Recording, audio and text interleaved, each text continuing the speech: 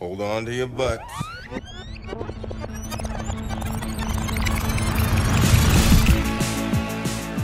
Hello and welcome to episode 20 of the Reviewed Movie Podcast. I am Ivan Kender, and as always, I am joined by my two co-hosts, Dave Glanz and Mike Morandi. Say hello, gentlemen. Hello, gentlemen. And this is the podcast where we talk about classic movies from a modern cinematic context. And on today's episode, we are going to be talking about the 1986 classic sports underdog film Hoosiers, starring Gene Hackman. But before we Which is about Hoosiers. And it's about a basketball team in rural Indiana that's from a very small school. They get a new coach who comes from he's trying to get a second chance at coaching, and he tries to take this team all the way to the state championship. Is that good enough? that sounds good. That's fantastic. All right. Beautiful, actually. I know, amazing. And before I continue, I should mention that you can find us at reviewedpodcast.com, at facebook.com/reviewedpodcast. And contact at reviewedpodcast.com. I like how I said that. I don't even know what I'm like. I'm not even sure what the email address is. Contact at reviewedpodcast.com. Sounds good. And that sounds good, right? Yeah, sounds like it might be work. Great. Awesome. And why don't we listen to a clip from the Hoosiers trailer now? These 6 individuals have made the choice to work, the choice to sacrifice, put themselves on the line, represent you, this high school. This is your team. Hoosiers. They needed a second chance to finish first. Welcome, ladies and gentlemen, to the championship game. You're not the new coach. Are you expecting somebody different? Younger. Most incredible and improbable confrontation. Well, those of you who don't know, my name is Norman Dale. I coached college ball for 10 years, but it's been 12 years since I've blown this. In the illustrious history of the Indiana High School basketball tournament. That's a hell of a team you had there. You knew that team? I know everything there is to know about the greatest game ever invented. With a pint size hardly big enough for 3 syllables, Hickory Huskers, enrollment 64. Out of here, right now. You're kicking me out? Okay, back. Don't come back. And we're back. And we are back. God, that was a great clip, That Ivan. was such a good clip. It's almost like it wasn't edited in afterwards. So this is a very, very famous movie, and Dave, you're the one who chose it, correct? I am the one who chose it. So I'm going to, usually I ask Mike first what he thinks, and I'm going to do that, but I just want to quickly ask why. I'm going to do that next week. This week, Dave, why don't you start us off? I just want to know why you thought this was worthy of a review. Well, there's something about this time of year that I associate with Hoosiers, and it's not just sports, but it's just the kind of the feeling in the air, the chill in the air, the leaves changing. Not to get all sentimental and romantic on you guys, but it's there's something very, very. This is my favorite time of year, and Hoosiers is one of those movies that really captured the spirit of this time of year, I think. And there's something I've always liked about small town life and redemption stories and that kind of stuff. And I feel like we haven't done a lot of, we've done some feel-good movies, but we haven't done a movie that I would consider inspirational. And this is one of the best inspirational movies. Honey, I Shrunk the Kids, Dave. No. I mean, we did Field of Dreams, but that's less inspirational and more. Mike's like, we did do Honey, I Shrunk the Kids. I suggested Mrs. Doubtfire, Dave, and I don't know why that was shut down. I wouldn't find Mrs. Doubtfire inspiring. I'd find it maybe humorous. You should start cross-dressing it. Anyway, continue. Anyway. No, it is a good point, because we did Jaws at the beginning of the summer, and that's like the perfect summer movie.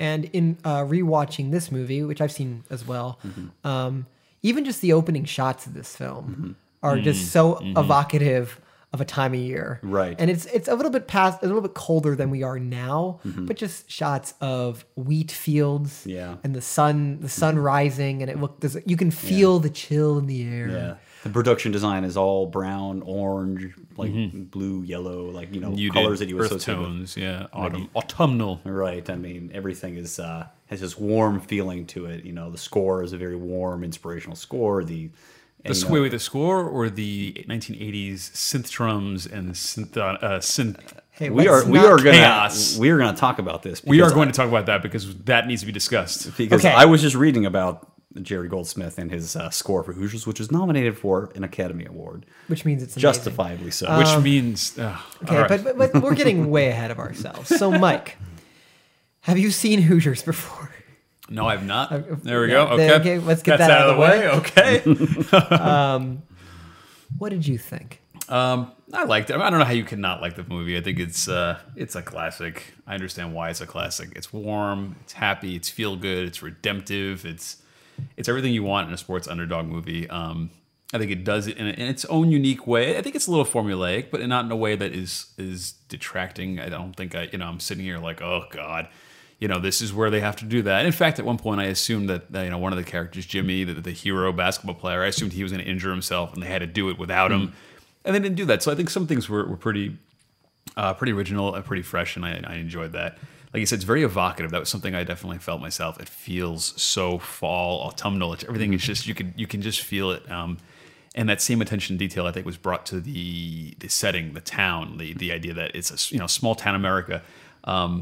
One of the things I like when movies do is when they don't have really, really high stakes where, like, if the main character doesn't do this, everyone in the world dies. It's just, it's too...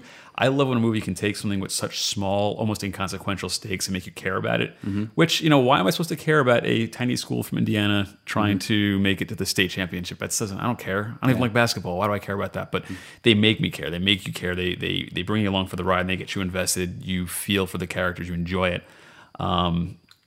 That being said, I think this is another movie that suffers from like the weird 1980s awkward, unintentional, unnecessary romances. Not unintentional, unnecessary romances.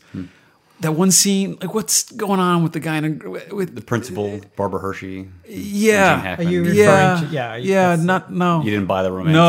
No. In fact, I would say if you just cut the one scene where they kiss, you cut that one scene, the rest of the movie is fantastic. I feel like theirs is more of they're peers, they're friends, they have mutual respect. That's the kind of journey I want to see them go on. Not that they're feel like something's missing from that. Yeah, and it's just... I actually think there's a lot missing from the movie, and we can get into that in a little bit. Like, I feel like stuff was shot and does not exist in the film. Because I feel like there was definitely the editing, I thought, at parts lacked. There were weird cuts where there was no transition, or there was like the pacing got weird at certain, and I couldn't even tell you which one in particular, but there was a scene that I felt like some scenes were cut short, or things like that. And I overall, we can get into the details more and more, but overall, I liked it.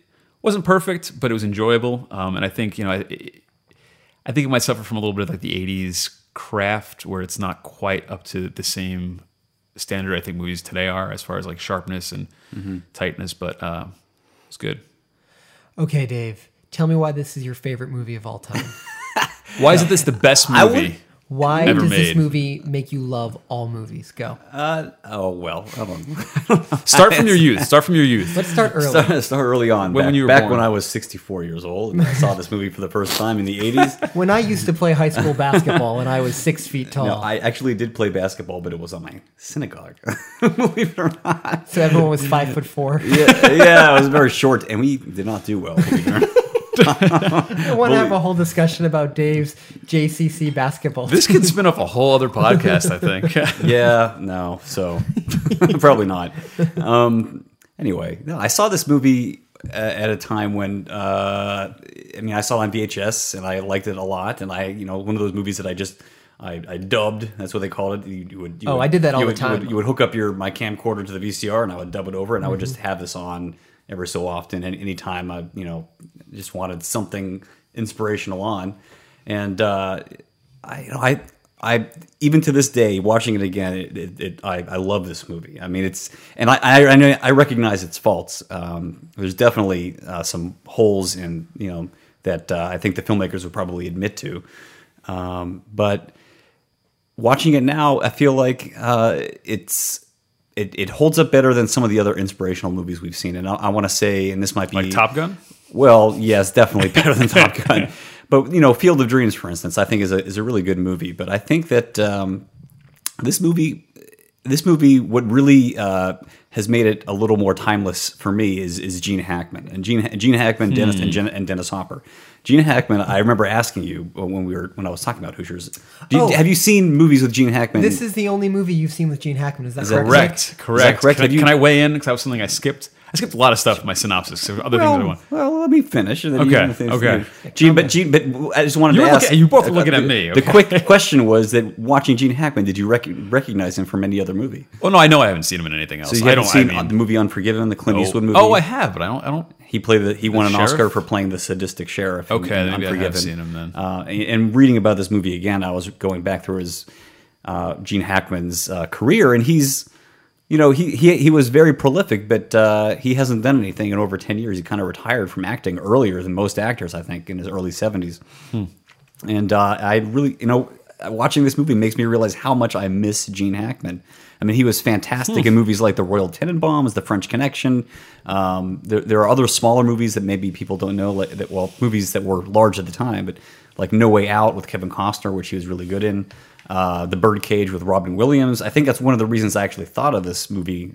We were talking about Robin Williams movies last time, and The Birdcage is one of my favorite movies with him and Gene Hackman in it. He plays this conservative senator in that movie. But he's one of these actors who's you always see complexity going on. He always seems to be thinking, but it's in a different way than say Robin Williams, where it's all kind of out there. With Gene Hackman, it's more contained, and it's interesting for me to watch him in a movie like this because he's usually more.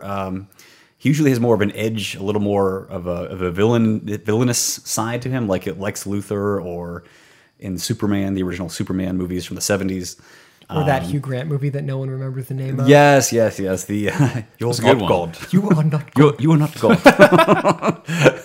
He plays I'm sorry. Did Hugh Grant just come inside the studio? He did. He's on his way out. He's leaving now. Thanks a lot. Thanks for stopping by, man. Have fun with that prostitute. What are you doing? Hang on, I'll be right back. I gotta go.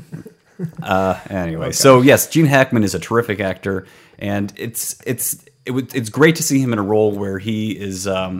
He's able to use that kind of complexity and intelligence to like a good end, where it's about this guy who needs redemption, and it's about a town. It's about someone who's basically, it's like a fish out of water story, right? He's coming from like the Navy. He probably fought in World War II at this point. He was a coach for like a large college team, and you don't see any of that, but they talk about it, and they talk about it just enough so that you get a sense that there's this world beyond the small town of Hickory where the movie takes place. He anchors it. I think with, I think originally the filmmakers had Jack Nicholson in mind for the cast, which I think would have been a bad choice. And then they had Robert Duvall as a second choice. Bobby Duvs? Robert Duvall would have been a great. That actually would have worked out well. Yeah. But Gene Hackman, is probably on par with Robert Duvall in terms of one of my favorite actors. And, he does great with it. I mean, he's tender, he's tough, he's moving. Everything you want in a man. Everything I want in a man. The love story stuff doesn't really work. I like Barbara Hershey as an actress. She was good. Yeah, she's a good actress. I like her too. Yeah, oddly attracted to her in this movie. Yeah, what do you mean oddly? She's always. She's kind of an older woman. Yeah, she's attractive, strong. And I'll admit to this right now. Oh boy! Shortly before I rewatched this movie, I for the first time forced myself to watch Beaches with my wife. Wait, why? I'm sorry, are you saying because it was one of these movies she grew up with. Why did I submit myself? No. Why didn't we not do that for the podcast? I've never seen Beaches. Beaches because it's not a good movie. No, it's not a good movie. I would not. How subject do I you know to unless I review it, Dave? Yes, at the Reviewed podcast. Anyway, .com came out around the same time, as Hoosiers.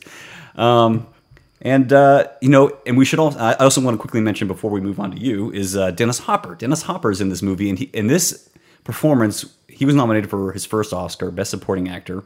It came out the same year as Blue Velvet, which is now universally regarded as one of like the top 200 movies ever made. The Blue, and his performance in that movie as I forget the villain's name, but his Frank somebody.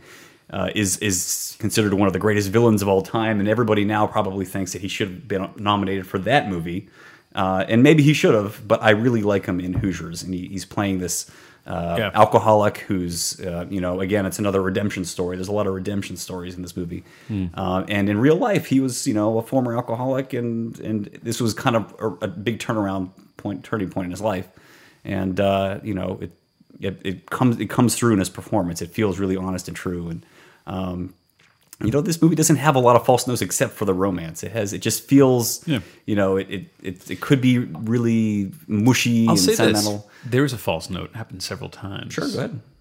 The score by the score. No. Oh God. All right. Did you not like the score either? Okay. Let me get some stuff out. We'll come back to the I used false to have note. the audio cassette of this movie, the score, and listen to it over and over. Okay. Years ago. Here's what I think about Hoosiers. Yeah. It's a good movie. Okay. Okay. And I think no one's stupid enough to admit that it's not. None of us are going to do that. I don't think, if you find that person that says Hoosiers sucks, they're probably a dick. All right, because Hoosiers is a good movie, and I love underdog sports movies.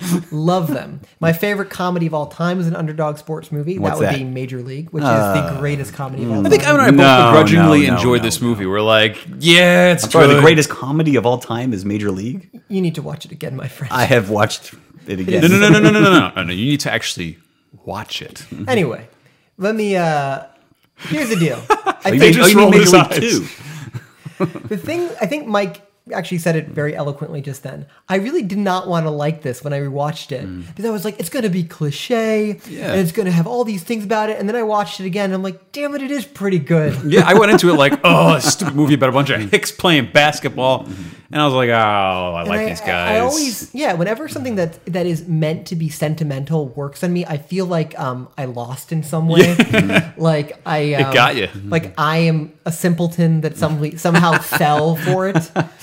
Because I do think this movie does get you, and you care about everybody in it, and and like Dave said, it's a redemption story for almost every character in the movie. Really, I mean, it's a redemption story for Gene Hackman, obviously, because he's coming back from a troubled past. It's a redemption story for the alcoholic played by Shooter, played by Dennis Hopper. His son. It's for the basketball player. For the it's a redemption story for the crappy basketball player, because even he has his moment to shine, and then so everyone's kind the good basketball player who comes back. The town itself. Yeah. Everyone feels the seasons, because winter's coming back. It's going to be Winter's coming back. Yeah, it's cyclical. Winter after fall. And that I think is done very well in this movie. I love that. Yeah. But that being said, I think that there are a number of flaws, and I don't think this is the greatest underdog sports movie of all time or anything like that. And that's Major League? No. Okay, so what is the greatest underdog sports movie? Oh, I'd have to think about it. Can I answer as a We had 2 weeks to think about it. Can I answer as a television show? Sure, go ahead. I think it's Friday Night Lights. Okay, Yeah, all right, I was I'll give you Friday Night Lights as a better because I overall. think that takes everything I love about Hoosiers, small town, characters that you really care for, but adds a level of depth, which only a TV show can. Right. because of the amount of time you have to devote. But in terms of like sports movies, and I'm sorry, I did think of the movie that's the best underdog sports movie of all time. It's Rocky. So there you go. Okay, I'll give you Rocky. Take that, Dave. But you know what? This it. is the best underdog sports movie in which the underdog wins. Oh, I have encounter. Rocky What are you going to 2. do about that? Oh, Dave, your turn. Incorrect. But here, in watching this again, a couple things kind of just really nagged at me. And a couple of them seem like minor things, but they were all very plot-based. And I feel like the strongest part of the movie is actually the start of the film. And I feel like after the great sequence in the town hall where Jimmy says that I won't play unless Coach plays. I play, Coach stays, Coach leaves, I go. Which I think is I think the best scene in the movie for me. My favorite scene in the movie. After that, I feel like the movie kind of lost a little something. I think it's because probably it got too easy, right? Because it almost got too easy. He was the only because they just started winning, and you don't really see why they're winning, other than the fact that they have the best the basketball player in the area playing for them. Which is why. And I think the major issue here is I'd argue that as awesome as what's his name, Dale, is Coach Dale? Norman Dale. Coach Norman Dale is, and how I love his tenderness and, as you said, his strictness, like both together. He's not that good of a coach, and you never actually. I wouldn't know, but you never actually see him doing things where his coaching is what causes them to win. In fact, he gives them instructions, they deliberately ignore him, and it ends up working. Like he tells staff not to shoot the basketball. And staff does shoot the basketball, but it works. But I want to point out the point though is I think he's trying to get them to be more disciplined, and I think he's trying to get them to just be more controlled instead of going out there, throwing the ball, going for every single shot. It happened to be that the guy was getting sinking baskets, and that's why it looked like it was supposed to be I want to working, point but- out. I want to interrupt both of you and just point Okay, that's because cool. because I felt like we were really getting I somewhere, but can't. it doesn't I matter. can't contain myself with this one. I'm going to explain to you why that you're incorrect here, because it's in the last scene of the movie. It's the big victory scene. You mean where he tells Jimmy not to shoot the ball and he shoots the ball anyway? No. No. I don't know what you were watching, but he said, "Okay, here's what we're going to do." So if we're going to break this down to what this movie is about, so it's about the coach teaching the team discipline. It's about the team teaching the coach to kind of loosen up a little bit, if you want to just simplify it, right? Because at the end, he learns to trust his team. He says, "Here's what we're going to do. We have 10 seconds left. This is the plan. You're gonna follow my instructions." And then they all look at Jimmy, this heroic basketball leader, star of the team, and they know that the right thing to do in this situation. They all want to just give it to him because he's gonna make the shot. Town's gonna love it. He's gonna make it. He looks at Gene Hackman and says, "I'll make it." And Gene Hackman has this kind of just look on his face where he's like, "Okay, all right, I trust you." So he does change. It's like he does change in the movie, not just in this redemption story, but also in how he actually coaches. So I don't know much about basketball coaching, so I don't know what he could have been. I mean, but this is something like I always have with these movies is like the coach that comes in and does these wise, countercultural, counterintuitive things, and they end up working. Like, right. Like He doesn't really do a lot of that. He does. He's like, don't shoot for the. Even though the guy can make the baskets, I want you passing instead. Like, right. There's a lot of stuff like that where you're like that kind of stuff. But I liked that because that was him actually coaching. That was him telling them to be more disciplined. I get that. Well, he's making points, right? I mean, that's how he's coaching. Tonight. This is no. I'm sorry. The point I'm making is that every one of these movies you have a coach that does the counterintuitive thing, and you need to explain why he's doing it. So it's because he wants to get these kids more disciplined because they have a problem with being disciplined. So, and I feel like that kind of, if they hadn't shown that, I would have been like, oh, well, he's just doing these random weird things that are going to help people. But you have to understand why he's doing them. But again, I wanted to raise your point, Ivan. I feel like they won because Jimmy joined the team. And it could have been the fact that both of them were, it was Jimmy joining the team and he was a good coach. But I don't feel like we saw enough of just his work. And that's why I thought at some point Jimmy's going to have to break a leg or something and he can't shoot and it has to be the team and it has to be the coach to get him through, and it doesn't really happen. Well, I'm glad it didn't happen. Yeah, I am too, because I feel like that would have been a different cliche that they would have. And there was also one big cliche that was missing, that there really wasn't like a villain in this movie. I mean, there were some townsfolk that were like making life hard for the first half of the movie for Gene Hackman. And they totally fade away. Like they go away in the second half. Right. Well, if they could have stuck around and become a real like Johnny in the Karate Kid or something. They could have. Ooh, that's another good underdog movie. You know what I mean? Like, or best sports movie ever. They avoid that cliche of like the villain who he has to defeat at the end, and it's not about that. This is not a movie about... The villain is resistance to change. Well, I mean, I think your point is apt, Dave, because they could have easily made some evil team like West Hickory. Right. And they're like the evil basketball team that's like out for rich blood. basketball team. Another rich basketball team. But you don't even learn who the opponents are at all. Right. And they even have like the... I don't know what the word is. Maybe the grace at the end to actually show... They don't just show the team celebrating at the end. They show the other guys losing. They show the other guy losing. They show the coaches shaking hands. They show... They show the players kind of like what it's like to lose gracefully. And you get a little bit of that, at least a little taste.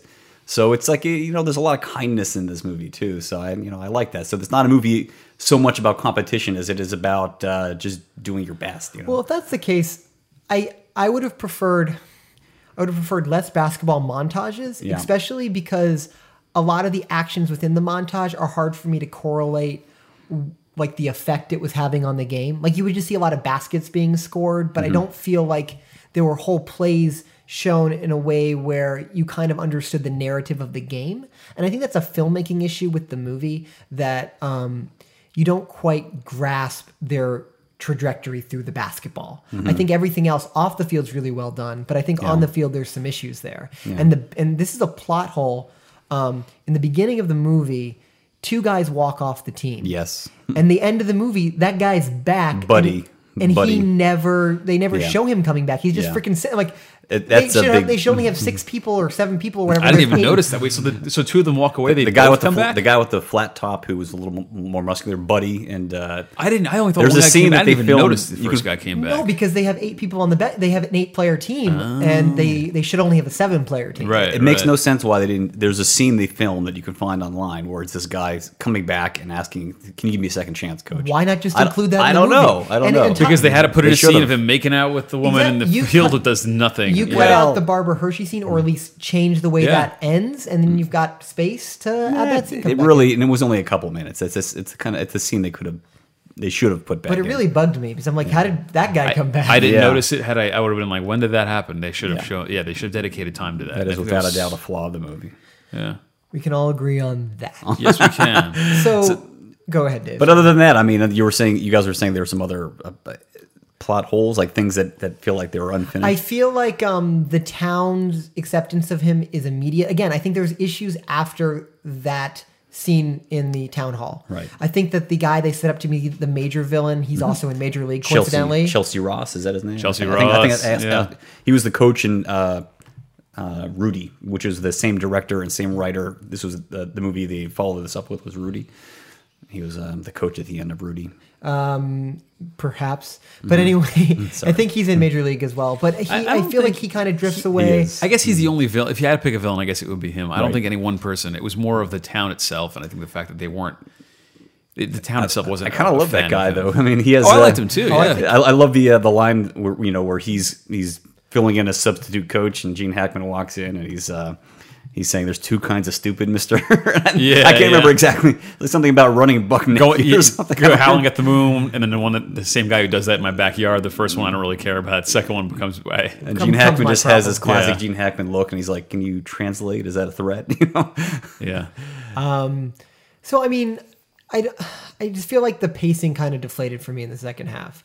And let's talk about this infamous I used score. to get so caught up in this movie, and it didn't matter that the pacing was off. Sorry, the score.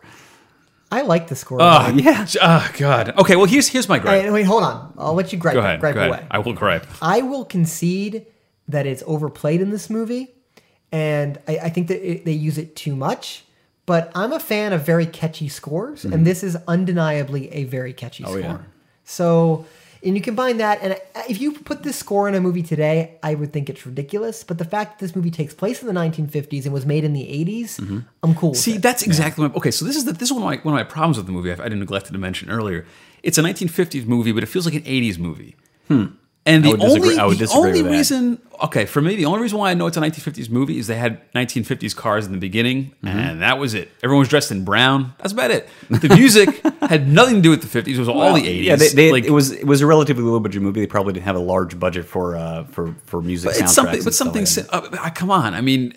It might have given it some more texture. You look at a movie like LA Confidential. That was the 1950s. Is that right? Yeah. Okay. Think about how what's his name was dressed. Russell Crowe was dressed in that like overly baggy white shirt with the long short sleeves, you know, and that look. It just looked so much more the time period. This movie was like it didn't look like. It felt like what the 50s they didn't were go out of supposed its way to do it. Like Dennis Hopper's character is always dressed in kind of rags. Gene Hackman always has a shirt and a tie like a coach would have. But it didn't. I don't know what it is. It didn't. But it felt like 1950s were supposed to be in the 80s. I felt like, and the thing is, soundtrack is so important.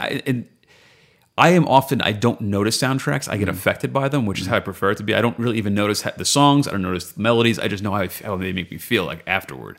This movie, I heard every single time it queued up, and it just sounded so jarring to me. And it didn't. I don't think it fit the subject matter at all. Like, why was it this techno 80s like synth drums? You're definitely going to cut it. You're definitely cutting in some cues of the soundtrack into this podcast. Hold on. I demanded this time. I am going to play. I'm going to play. You're going to play it right now? Mike, shut up. I'm going to play the score now.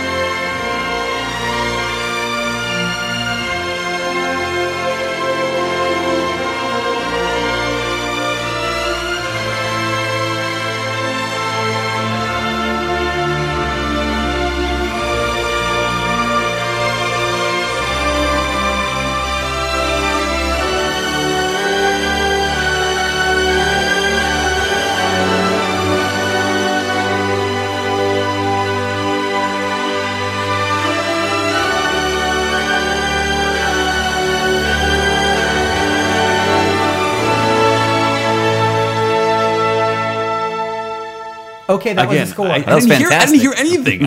I'm deaf. I don't know. Okay. So for whatever reason, I was looking up things about this movie to talk about before the podcast, and one of the things was the score. Who we should mention was composed by Jerry Goldsmith, who is responsible for movies like Alien, the original Alien, and Rudy, which is probably more orchestral and less synthesizers in that movie. Rudy is if you I know, watch. I'm doing Foley effects. Over Oh, here. good. No, you didn't actually hear the sound of the bourbon pouring. I want It to was just point out in the last podcast. I'm struggling with the gigantic 50-gallon bottle of 50 bourbon. Anyway, some interesting things about the soundtrack. The beats were actually basketballs. He actually recorded the sounds of basketballs. Yes, laser basketballs, just like Mike is suggesting. Wait, the percussion. The was percussion, basketballs? a good bit of it was actually basketballs. You can look. There's a website called Film Tracks where you can read about soundtracks, and a lot of basketball recorded sounds. It was a mixture of electronic and orchestral, and there's some just beautiful melodies in this movie. That opening driving sequence where Gene Hackman's driving into the town, and it's just like this I love that kind of opening haunting. sequence. Kind of, there's not Love much. it. It's just like You're looking at me like, it was great. I don't know. Are you sarcastic or not? No. I He actually did really like it. like He's rubbing it. it in my face because Yeah. I hated it probably. I think the first half of this movie is really good, almost flawless. And there's this, that the scene you're talking about, the town hall scene, where it cuts to, the guy ripping up the letter. It's a big cliche, and he says, "The coach stays." And they cut to they have this great cut, this great shot of. There's some really well shot basketball scenes, and it doesn't go do. That's the new boing from The Fugitive. No, I'm looking a little over the top about it. It's a great music cue, and it's. I agree. That's a great moment because it's a brand new game, gentlemen. Like like it immediately signifies that things have changed. We are going to be a winning team now. Like it conveys a lot with very little. Right. So I like that. Yeah, there's a lot of really great, like not just great melodies, but it's just really rousing. I mean, to me, really rousing score. It always felt heavy-handed. Emotionally, it even felt Yes, heavy-handed. it is heavy-handed. I agree, but it's the kind of movie I think that requires that. A lot of sports movies. I think that's a fine line that you walk with a lot of things because I think everyone wants to feel like that mushy feeling inside, but they don't want to feel. Diarrhea?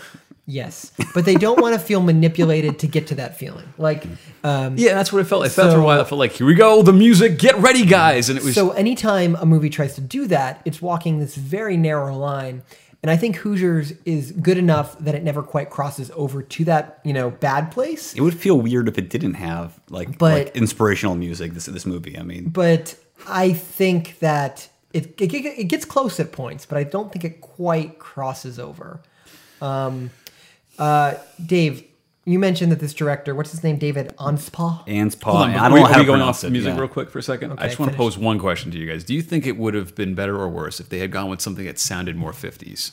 So you say they keep the same melody, right? Are we talking same, like doo-wop music? Not sure. Instead of the it's Soundtrack by Elvis. Are we talking like I'm Sam saying Cooke something. style? It doesn't matter. I don't want to get into specifics, but something that was more appropriate to the period. Something that is more like makes you feel. We talk about how this movie feels. Mm-hmm. 80s music sounds out of place to me for a 1950s genre movie. Right.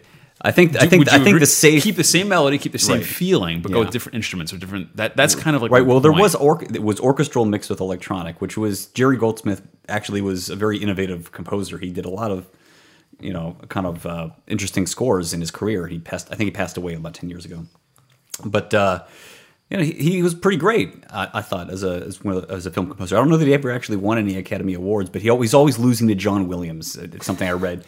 He lost to John Williams for Jaws. He lost to If John you're going to Williams lose, I mean, he's the guy you want to lose to. I just like the idea that they had this big Rivalry. Tesla Edison rivalry, and they were always just like Williams, get you, Williams. yet again. That'd be amazing. Because they were both really prolific around the same period of time, it seems like. Right. And the score that the movie that they followed this up with was Rudy, right? That came out. This is starring my Sean question, Astin. Dave. Yeah. I really Rudy like or Hoosiers? Oh, Hoosiers. Rudy. Yeah, Hoosiers. I'm going Hoosiers too, because Rudy's too long. I really liked Rudy, and I like Sean Astin and Rudy, but it felt a little bit like they were just going through some of the same motions. And rewatching that movie in the past, I don't know, 5-6 years ago, It doesn't hold up. Doesn't hold up. It doesn't hold up quite as well in my opinion. I haven't seen it in quite a while. I do know this, that if you're trying to apply to the School of Notre Dame in your admissions essay, if you mention the film Rudy, you're automatically declined from the school. Declined. Good. I thought you were going to say approved. No, because my cousin went to Notre Dame, and when they went to visit the school, they said, whatever you do, do not mention Rudy in your admissions essay. Huh. Fun fact. Take it home with you. Wise words. Well, did he resubmit another essay without mentioning Rudy? And then Well, she just wrote an essay that never mentioned Rudy. And she got in. She got in. I see. I thought you meant she did mention Rudy and then she got rejected. If I would have done it, I would have incorporated quite well. Magna cum laude. Okay, fair. Congratulations. Does she listen Just to like this podcast? Rudy. No. That is No one listens to this disappointing. podcast. Anyway, so this director didn't really do a lot of stuff. David Anspad, I don't know how you pronounce his name, and the same writer, forgetting the name, Angelo. Hold on. So they're both from Indiana, and I think this movie is a little labor. It's like a labor of love for them, and I feel like it created the opportunity to make Rudy for them. I feel like Rudy was maybe a movie they were trying to get made, and Hoosiers was this movie they said, well, if we make Hoosiers, we can make Rudy someday. Well, the way I look at it is he didn't have a very his career wasn't that long, or he hasn't made that many movies. Yeah. But I mean, if Hoosiers is like the one people remember you for, it's pretty good. Yeah. I'd take that. He made another movie with Andrew McCarthy in the early '90s. I can't remember what it was called, but Angela Pizzo. Angela Pizzo. Okay. Is the writer of the film. And so they had the same composer, Jerry Goldsmith, and a lot of the same actors from Hoosiers. Let's talk about the ending a bit. Okay. Did you feel at all a little unsatisfied? Like it's so crazy anticlimactic. No. It cuts from the game to a school, to the gym, to I'm guessing it jumps in that's a future jump, right? Yeah. Which shows a young kid just dribbling a ball, and they cut to the picture of them winning. It's one of the most beautiful endings in any movie I can agree. think The of. shot is great. No, not just the shot. But don't you want to know what happened to any of the people? No, I don't care. I mean, It's not why Dave watches the movie. It's not for the characters. No. Well, yes, it's for the characters, but they. No, clearly it isn't. But I mean, who cares about it? Well, maybe. But it comes full. I mean, it starts off with the scenery. It starts off with the Gene Hackman. It ends perfectly with this kind of warm. Are you saying, do you want one of those like this person went on to do No, this? you know what? Because that would have been cheesy. They won the game. The town, the town has its moment. I may be wrong about this because now that I'm thinking about it, in my head there's this montage where it shows them all doing things. Like it shows Barbara Hershey and Gene Hackman holding hands in the town, and then waving. But then it says Jimmy. like Jimmy actually had his moment of fame and then crashed and burned. This movie has a lot of cliches, but it avoids some of the worst of them. And that, the villain, the team, the rival team, the kind of ending that probably feels tacked on that they don't need. But they bring it full circle. They have this beautiful cut from the crowd to the cornfield to the basketball field, connecting everything together. It just kind of sums up in a few simple shots exactly what this movie's about. It's very an Americana kind of ending, and it closes in with it ends with Gene Hackman's bits of dialogue from the movie, some of the best things that he said in the movie. Speaking of, it ends with him saying, "I love you guys," which is just for me is just perfect. I mean, speaking of avoiding cliches, there is no big speech. Right. There is no moment where where they're down at the second half, and he has to come to the locker room and be like, "We can win this game if we all come together." And which I think is good because that's not that character's style. I think he's kind of very no nonsense. He didn't give Jimmy the speech to get him in. He said, "Look, I don't care if you join or not." Yeah. I think that kind of plays into his character. No, he's got it's just he's a quieter character except when he's on the field yelling at the coach.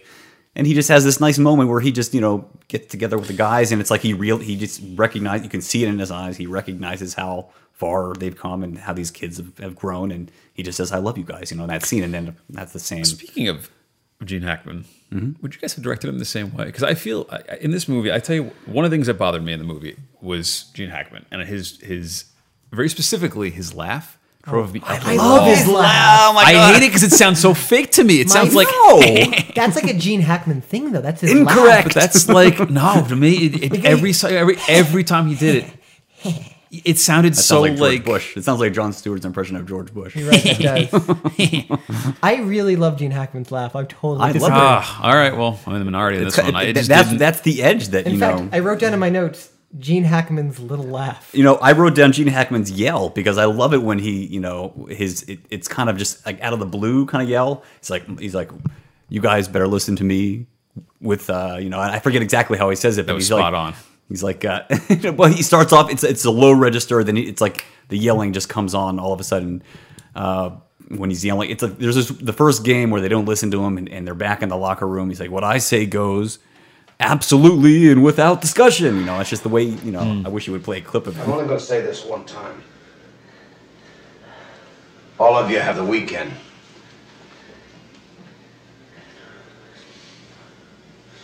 Think about whether or not you want to be on this team or not. Under the following condition. What I say when it comes to this basketball team is the law. Absolutely and without discussion.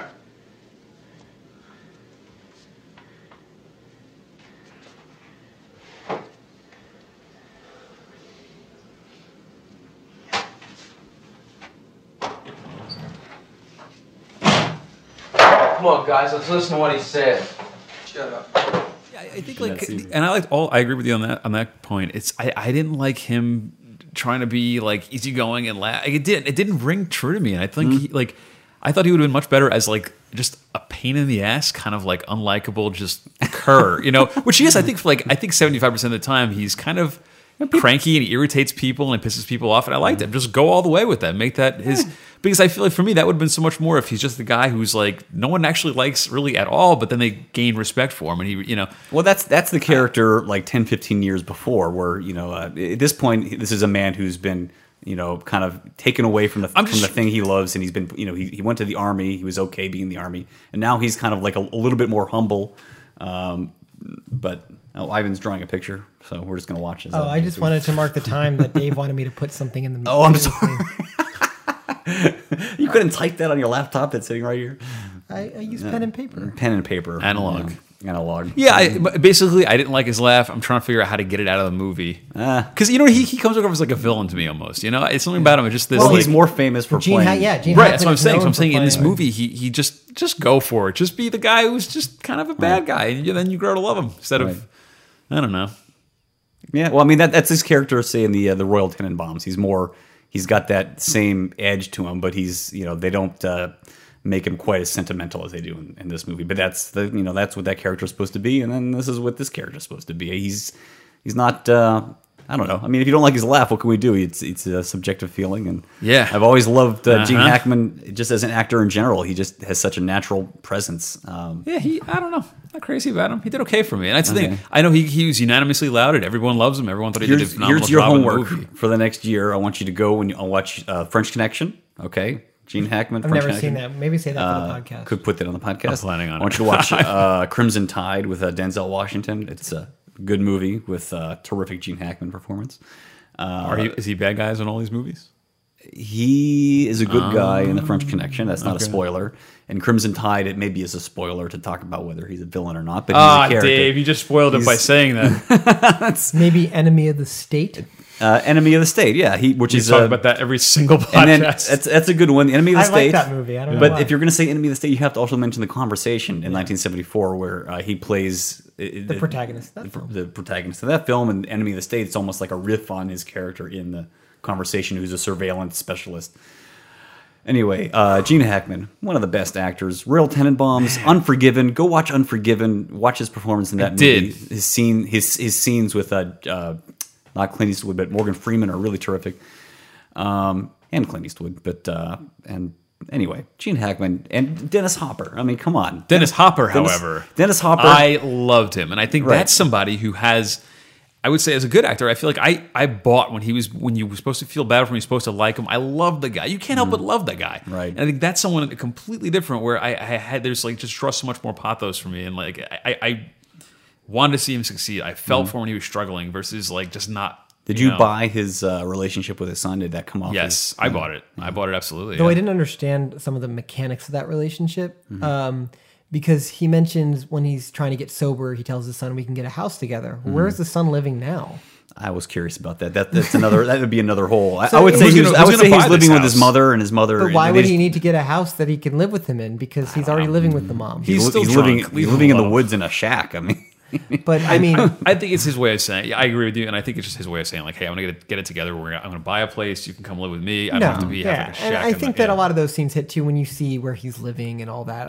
I got a soft spot for. I mean, everyone's got a soft spot for a redemption story. We want that on film, and how awesome is the moment where he has to take over and coach the team. Right. I mean, he that's plays a great it very film. well. And furthermore, I think it was. I think a great, not turning point, but a great part for his character. The pressure from doing that and continuing to do that just drives him back to drinking. 'Cause he shouldn't have been able to handle that. That was probably a lot of stress, and it kind of put him in a bad spot. Yeah, it was triumphant for him. But I mean, even when you have a victory, sometimes just the as a nervous person myself, I can say like going through something like that would be like, wow. I mean, I pulled that out of my ass, but I don't know if I can do it the next time. I don't know if I can. I could see why that drove him back to drinking. And the one thing that's one thing I appreciated about his character is that they didn't have him stop drinking and just like stay smooth sailing. Like it's a little. It has a sense of realism about actual alcoholics.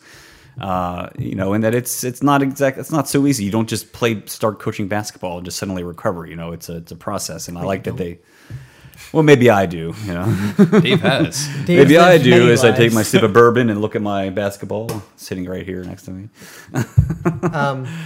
Dave literally has a basketball. It's very rare that we actually bring props. Hey, Mike, do you want to compose the score to Hoosiers right now? Here it is. Laser basketballs. It sounded just like it, right? It's just like indistinguishable. So yeah, anything else you guys want to cover as we kind of wind down this podcast on Hoosiers? One quick other thing that I read about Dennis Hopper in this movie, there's that scene where he comes on the court drunk after he is coached.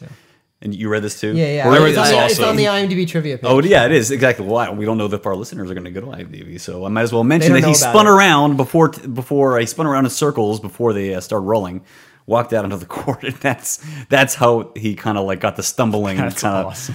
Dennis Hopper's the man. And it's sad that he's no longer with us. Yeah, why couldn't he make it tonight? Was he? Why couldn't he make it? I really. He's no longer on was so much better when he was here. Yeah, and then, so much better.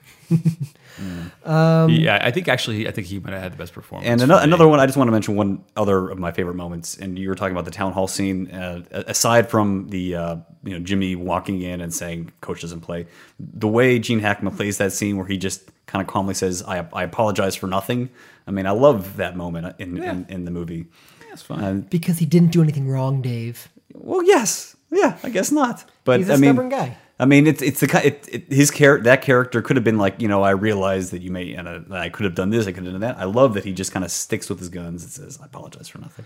Yeah, and my final thoughts in this movie is in reviewing it. It's just a good movie, and I wish I have a little bit of a soft spot for this movie. But I wish I had something more intelligent to say about it other than that. Mm-hmm. But I think that there are certain movies out there that they're not aspiring to inform the world about anything, or sometimes there are just really great. I'll pose this question to you, Dave, closing it out. David Fincher has that famous comment about movies and films. Mm-hmm. Is Hoosiers a movie or is Hoosiers a film? And it's a movie. I would say it's a movie, yeah. And I wanted to film it. And I think it's a really, really good movie. I just don't know if it has enough beyond that to make it a film. So here's my question back at you: is what makes a movie like Major League work better for you? And I think that. By the way, Major League is a film. I believe I would say. No. I'll concede that Major League is a movie as well, but I think that. That's the wonderful thing about movies. I think that if you watch this movie a lot as a kid, right, Dave? Yeah. And I think that as a child, you bond to certain movies, and they become a part of who you are growing up. Agreed. And Major League was that movie for me, which is hilarious because it's an R-rated comedy with tons of swearing. But that movie I watched a million times growing up, and that movie had a profound effect about. I mean. The Cleveland Indians were my favorite baseball team because of Major League. I tried to run like the way I tried to run like in gym class and stuff, and was like Wesley Snipes in that movie. I tried to mimic his motion like while running. Like that movie had just a profound effect on me and everything I do. And if I were to be exposed to that movie now for the first time, never having seen it, I'd be like, oh, that was a good movie, but I would never have the attachment that I do. Agreed. Yes. And I think that, and this is with you, Honey, I Shrunk the Kids. It's the same thing. we can never go back and have those movies affect us like they do. We can watch movies nowadays and enjoy them. And I think that what I'm learning in doing this podcast is that I can like movies and catch up on old movies and be like, oh, that was a good film. But I'll never, and it's very sad, I'll never have movies that change me. Again, I don't think. Or movies. You will, but I Probably not. No, I would agree with that. Or movies, because you're that not, I want to watch a million times. I would say, I see a movie that I really enjoy. I'm like, well, probably never going to see that again, even though I really like the movie. Like, Right. So I just think that it goes hand in hand with just, growing up, basically. Isn't that And sad, now that we, not that we're old, but now that we're grown up, it's hard to, you don't have the same kind of life changing experiences, and at least not as often, I suppose. And I want to say, I think I think the value of having me on the podcast. So I haven't seen any of these, and I think Dave has seen all of them. And almost 100% every single podcast has been Dave raving about, like, this is such a good movie, and I'm like, I'm not seeing every it. movie. Not every single one, but Not a majority Top of Gun. them. Definitely not Top Gun. We all love Top Gun. But no, I think to that degree, I think a lot of it is because if you see them as a kid or growing up, when you're like, just like you said, you're more impressionable, and I think I don't like Goonies. I'm going to be lynched for saying that, but a lot of people love that movie because they saw it as a kid. And I'm not a huge Goonies fan either, and it's and probably so. But I just think that plays a major part in it. Like Mrs. Doubtfire, a lot of these movies I've seen that I'm like, oh, such good films. That other people are just okay. Like, Honey, I Shrunk the Kids. Dave was not very impressed by it, but for me, that was like a cornerstone of my childhood. So, yeah. So I think that is an interesting thing about just cinema and how impressionable you are when you're younger. So I think that's a good place to end it, actually. it sounds like a good place. Yeah. So Mike, I don't know if you really got into depth on the soundtrack as much as we could. You can find me on the web at MikeMorandi.com or on Twitter at come on, Mike let him do his Morandi. thing. and Dave, where can we find you on the internet? You can find me on the internet. Dave Glanz on Twitter, GLANZ, and DaveGlanzProductions.com. An adult friend finder. What is that? Go there later on. And you can find me at LuckyNightStudios.com and at Ivan Kander. You can email the show at contact@reviewedpodcast.com. If you're listening to this, and I know that there's like 3 people that are actually listening to this podcast. Shout out to Jen O'Leary. Bam. Shout out to Mike's friend. To all of our friends. Thank you for listening, first and foremost. But if you are listening, give us a rating on podcast on iTunes, just so other people may have a potential to find us, or rate us on Stitcher and whatnot. So, God, we sound great. so desperate. no, I mean, I don't really care if people listen, but you know. But seriously, give us a review. I honestly don't care that much, because if I were, I'd be trying a lot harder to get more people to listen. Ivan wants success without This is any effort. really, really hard work. Sips his bourbon. Yeah, exactly. Like, it's not that kind of thing. But, you know, if you enjoy it, show guys, that you enjoyed it. And if on you the don't... on the same token, if you want, just give us money. I don't know about that one. All right, well, guys, if you want to give me money, I'm not going to turn it away. That's all I'm saying. So, Let's wrap this up. Next episode is Mike's choice. And Mike, what are we watching? 12 Monkeys. 12 Monkeys, which is going to be a great discussion, I feel like. Yeah. Because it's a really interesting movie to dive into. It's also one of my favorite movies. So, Spoilers. Spoiler. Oh, God, man. I'm not spoiling the movie. So we will be talking about Terry Spoiling the podcast. Gilliam's 12 Monkeys. So All 12 of them. Until next time, Mike is going to be dribbling a basketball, composing a score.